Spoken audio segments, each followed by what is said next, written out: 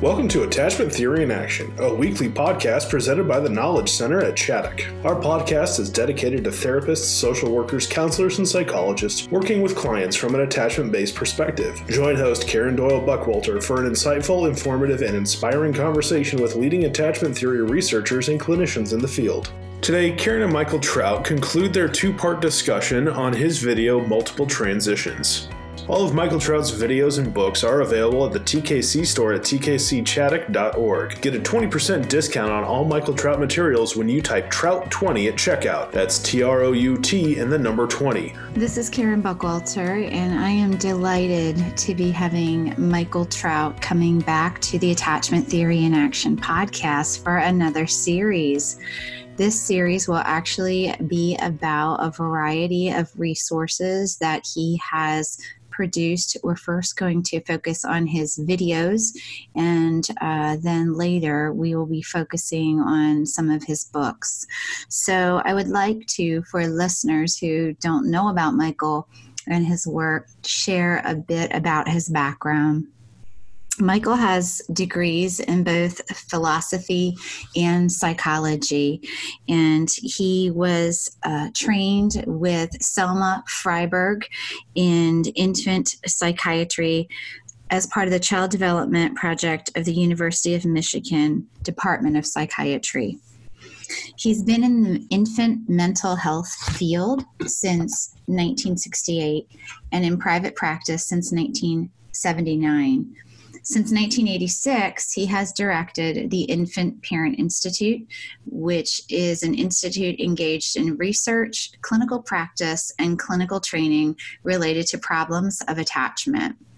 He was the founding president of both the Michigan and the International Associations of Infant Mental Health, was on the charter editorial board of the Infant Mental Health Journal, served as regional vice president for the United States for the World Association of Infant Mental Health, and served on the board of directors and as editor of the newsletter of the Association for Pre- and Perinatal Psychology and Health. In 1984, Michael won the Selma Fraiberg Award for significant contributions to needs of infants and their families. In addition to publishing a number of book chapters and journal articles, Michael Trout has produced 16 clinical training videos that are used by universities and clinics around the world, including a 6-hour video training series called The Awakening and Growth of the Human: Studies in Infant Mental Health. He has also written and produced 5 videos focusing on the unique perspective of babies on divorce, adoption, loss, domestic violence, and parental incarceration. And in fact, these videos are going to be the focus of the first part of this new series I'm doing with Michael Trout. So he comes to us with a wealth of wisdom and experience, and Michael has become a good friend of mine as well as such a respected colleague and mentor. He's one of the most influential people in my professional life by far, and I'm just delighted to be opening a new series with him today. So here we go.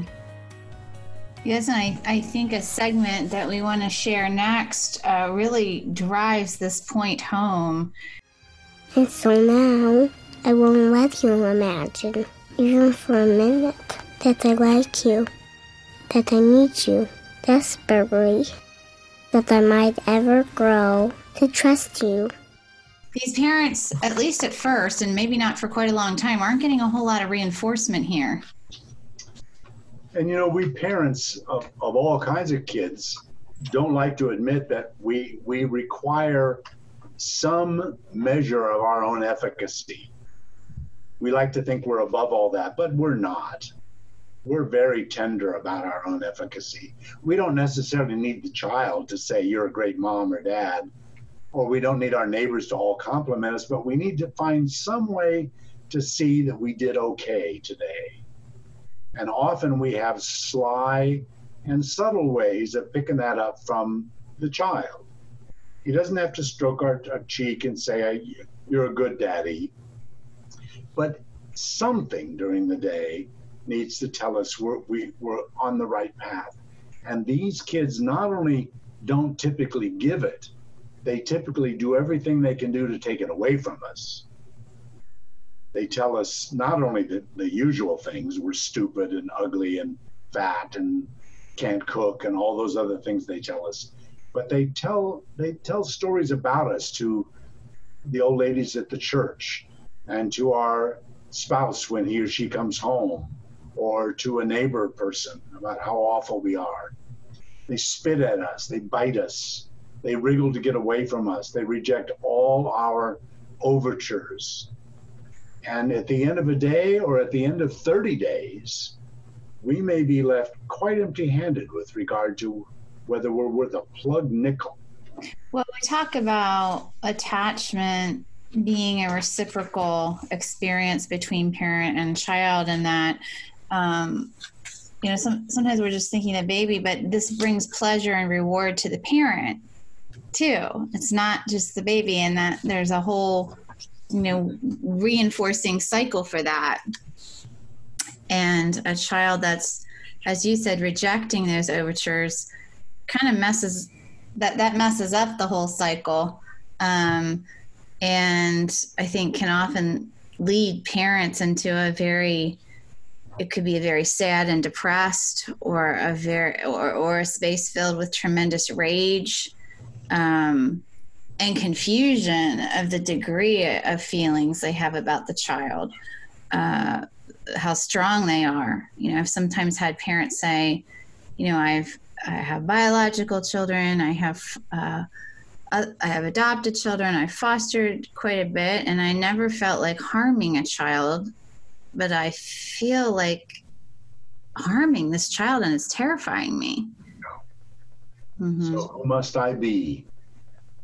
Who must I be that after all these years, that thought came into my mind? Mm-hmm. And an irony is, you mentioned something earlier that prompted this. An irony here is that these parents often got a number of rewards from their social group, their church or friends or others, when they first took in such a difficult child. So a neighbor might say, "Oh my gosh, you got one of those kids from Romania? I heard they really had awful, awful circumstances there. You're so good. You're so brave. You're so loving." So a lot of rewards came in the beginning. And in fact, some of these kids went through a honeymoon period right in the beginning, by no means all, but some did, where they actually cuddled in the first few days. And so that amplified the reward. And then suddenly it was all over. And now the neighbors or the people at church or others are saying, "Can't you control that child?" Or, "I haven't seen you smile in weeks, Gladys." Or, "What's the matter with you? Everybody in your family looks glum these days." Or, "We haven't seen you around the supermarket or the church lately." Mm-hmm. Or even don't come don't bring your child to the children's Sunday school, something even more overt. Like we can't handle that behavior there, which again can sometimes be combined with the inference that you obviously don't know how to handle them and they're not doing well. And by the way, some of the most shocking ironies for parents were when they would go to a social place like church, let's just say, and the child's behavior suddenly becomes totally non-representative of that which was going on at home. Yes. Instead of acting out in church, the child cuddles up to some lady in the next pew and says, "You're so soft," or "Do you have cookies at your house?" Or even if they don't say something nasty about their foster or adoptive parents, just being good by itself can be for the mom or the dad at the very least embarrassing, if not actually crazy making. How can this be that the child treats me this way and treats others so warmly? It clearly is me. Yes. And by the way, if the spouse who works and is gone during the day when all this stuff is happening at home isn't catching on, that spouse will often be brought into the twisted circumstances by being preferred by the child in the evenings. So the child may run out to the driveway and say, "Oh, Daddy, Daddy, I'm so glad you're home. I love you so much. My mommy's been really mean to me today." And if that goes on long enough and the child is clever enough during the evening to keep Dad on his side, Dad will really begin to believe what Mom is believing about herself, which is it's her. She's doing something wrong. She doesn't have enough love. And under those worst circumstances, she's actually begun to feel like she might wallop this kid. Now Dad is against her too. Yes, we see that dynamic so often, which leads to that parent spiraling even further, even lower, having even less emotional resources to manage the situation. And when that's a good example, what you just said, of one of those little teeny weeny windows of opportunity for we shrink types who are trying to help. If we can make sense of that, why would a child want to split his mom and dad? Why would a child want to humiliate you at church by being so nice to that old lady in the next pew? And explain that in a way that really does make sense to the parent. We may have pulled them back from the precipice of at least placement disruption, if not worse. But boy, we've got to be very good at our job, because it's got to make sense that the child would do that. And it's not because he's evil, and it's not because Mom is in fact a bad mom. The child has a vested interest in keeping things held in that sort of awful tension. Mm-hmm. And how I can imagine listeners are thinking, well, how would Michael Trout talk to a parent about that? Do you recall any conversations? I know you're not big on this is how you do it, but do you recall any? Well, I mean, there were hundreds of them, and they were always contextual and circumstantial. So nothing that I would offer as an example should be taken out of context and used as a clever tool. But it would simply involve wondering with the parent, trying to evoke curiosity long enough for there to be a little partnership. Oh, I love that, because we have to evoke curiosity in the parent. It can't just be us. Yes, absolutely. Yes. Yeah. So continue. Well, if we're lucky and we can evoke that, then we're sort of two grown-ups trying to figure out what this whirling dervish, where's the energy source? What's the need to keep spinning, so to speak? What's the need to make Daddy turn against Mommy? And the need can arise out of something as simple as, if Mommy and Daddy were united, I'd be screwed. I would have no power. I already have almost none, although every hour of every day is devoted to my trying to acquire more. But if I let these two get together, or if I let Mom feel the support of that old lady at church and feel loved, and my mommy gets stronger, I'm screwed. I must rise up and be tougher than everybody else around me, or I won't make it. Mm-hmm. Mm-hmm. Yes. So if a parent and I, joining our heads together, come up with that, and the parent even giggles a little bit at what an interesting idea that is, and instead of his looking like a whirling dervish who's evil, he looks like a clever little sucker, but not more clever than me, says Mom or Dad. Now we've got something that she can take home. Mm-hmm. Mm-hmm.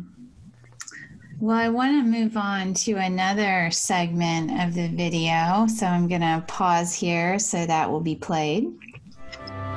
I agree it doesn't make much sense for me to join in with all the other people that have hurt me by hurting myself.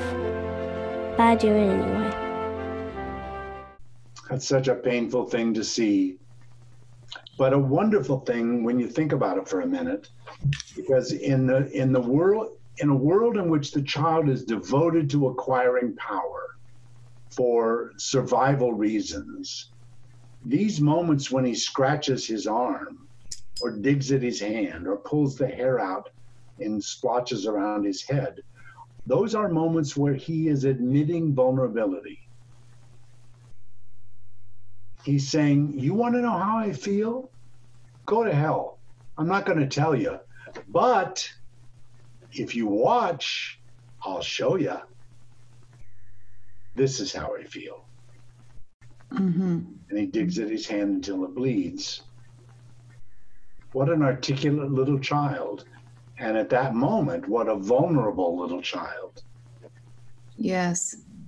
If a parent can be helped to see that, it often arouses empathy that hasn't been there before. So that's a little different too than what you were talking about just a minute ago, because you were almost earlier talking about with the curiosity arousing almost a sort of determination to just keep going and figure this out and do this, where this is empathy for the level of pain that the child is in. And they go hand in hand, empathy and determination. The next part that I want to share, I'm going to get ready here to play. I say with anybody. Doesn't matter anymore. One of my favorite lines. That I was just going to say that. You just took the words right out of my mouth. It's one of the most powerful lines. It's a very upsetting, disturbing line, but it just really puts it all in perspective. So talk to me about that line. By the way, I should acknowledge that the little neighbor girl that agreed to go to the studio with me and let me say 2 or 3 words, and then she'd say what I said, and that's how we got. And then I relied on the editor to put it all together, so it sounds like a real sentence. She somehow got the feeling tone of those 2 sentences exactly right, and I don't know how she did it. It was almost as if she knew somehow. And the part that I wanted her to get across somehow, and magically she did, is there's a moment amidst all the cataclysm of other behavior and pushing away and toughness and rudeness and rejection. There's a moment where the child says, you get this, don't you? You know all of this is about my survival. You know that I don't feel safe. And I wonder if I could. I wonder if I could feel safe with you. I wonder if I could feel safe with anybody. And then the other part would automatically come in. Before the child says no, she just wonders one more second. Does it matter anymore? Is that still a live issue in my growing personality? In how I'm made? Will I ever accept attachment? Will I ever feel close and safe and soft with anybody? Or does it really just not matter? And so you sense that the door is not quite closed. And I wanted that to be there for parents for whom it feels as if the issue is closed. This child will never let me hold them unless there's a bite or a kick or a hair pulling and tucked away in there with it. I want to get to a final segment I wish to play from the video. I'll make you sorry if you ever thought about trying to get close to me. I like to feel almost as helpless and small as I have usually felt. And of course, the little girl that recorded that had a slight lisp. And so when she says, helpless and small as I have usually felt, you sense this vulnerability underneath the angry words.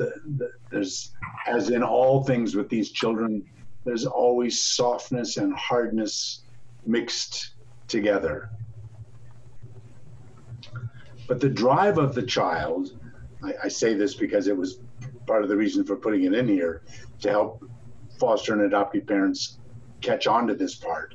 The drive of the child to make the parent feel impotent is really a drive to make them feel the way he feels, so they'll understand better.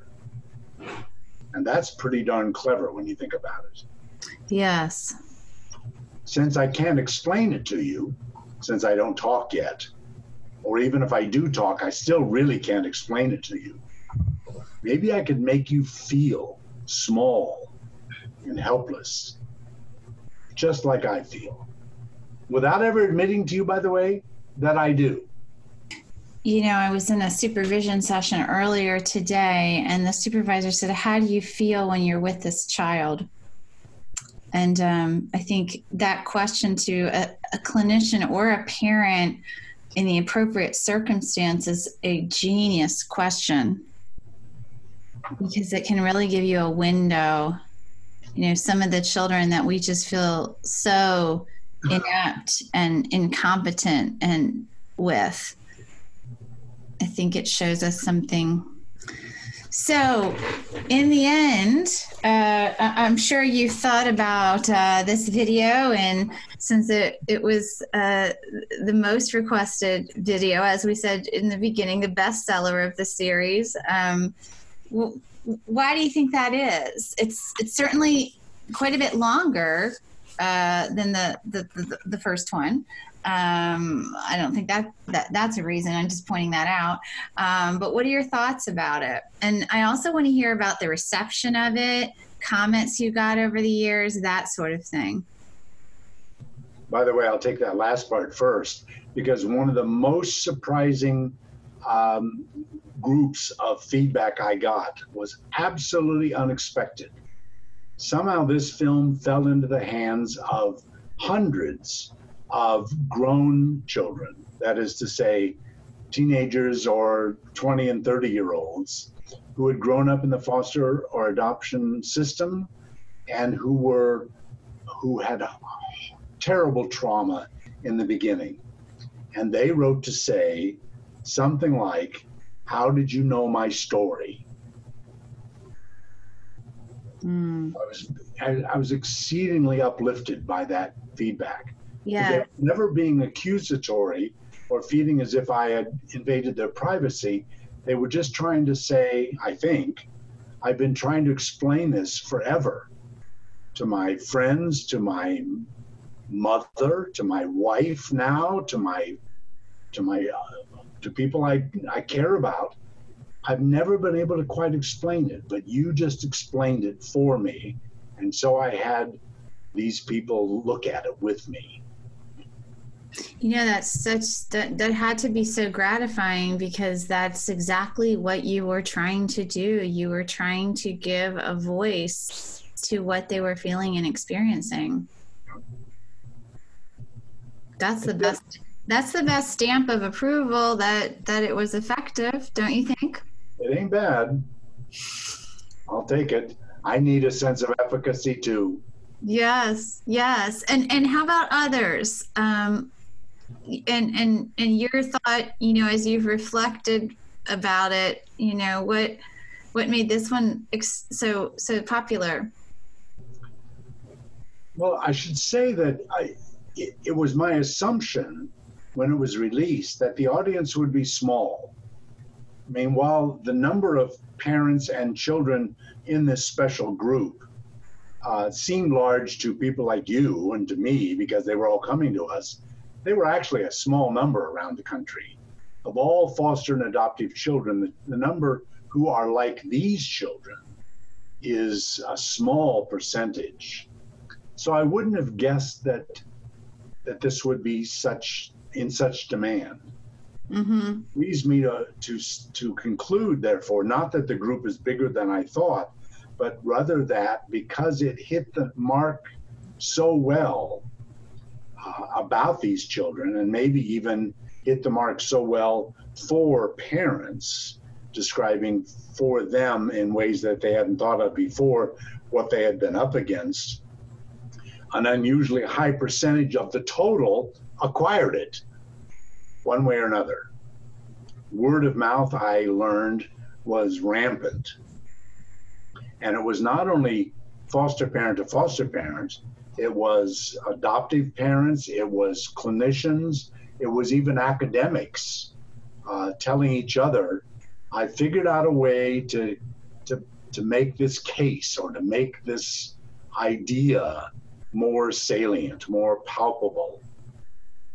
And I think that's probably why it was so popular.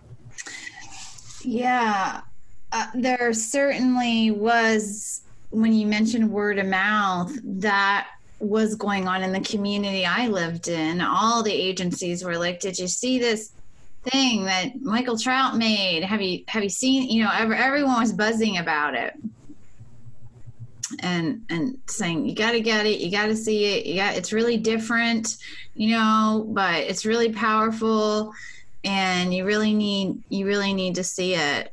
And I really like one of the final points you've made here, that this is not all foster and adopted persons, children who were foster children or adopted.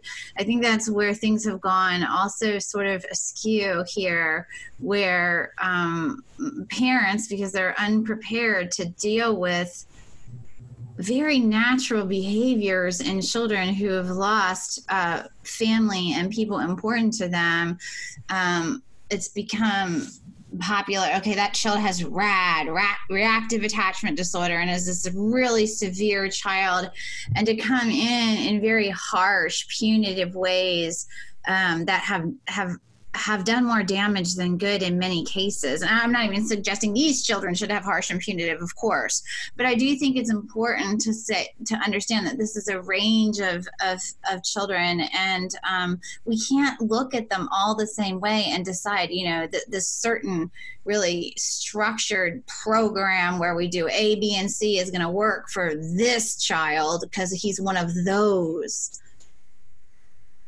Yep. So I really want to emphasize that point with listeners, and how you are also saying, even within this group of children, we have to be curious. We have to remain in a state of curiosity and wonder. There's not going to be the 1, 2, 3 steps. Which is, of course, the last thing that clinicians want to hear. Yes. They want to model, and it's the last thing that parents want to hear, because they want and deserve some answers. Mm-hmm. That's why they were calling people like you and I and wanting to come from across the country, because they thought we had them. And we did have some ideas, but because these are children, for goodness sakes, because every child, it's such a cliche to say that every child adapts uniquely, but there just is not a one-size-fits-all thing that'll take care of these problems. The answers are really, in some ways, while they're unique, they are also old. They're answers about curiosity and empathy under the very most difficult circumstances, where empathy and curiosity are usually smashed by exhaustion and a loss of efficacy. Yes. Well, I think this is a good place for us to end, and the answers aren't easy, but they're there often as we struggle through together as clinicians, as and of course as foster and adoptive parents, and in supporting these children. So I want to thank you for this video. It has had a profound impact in the world of foster and adoption, and I just don't know how we could thank you enough for it, Michael. Awfully glad to have been part of it. Hey listeners, I have some exciting news for you. The book, Raising the Challenging Child, which has been co-authored with Debbie Reed and Wendy Lyons Sunshine, is available for pre-order, and we want to tell you where to get it. Please go to our website, raisingthechallengingchild.com, for full details on how you can pre-order from your favorite bookseller.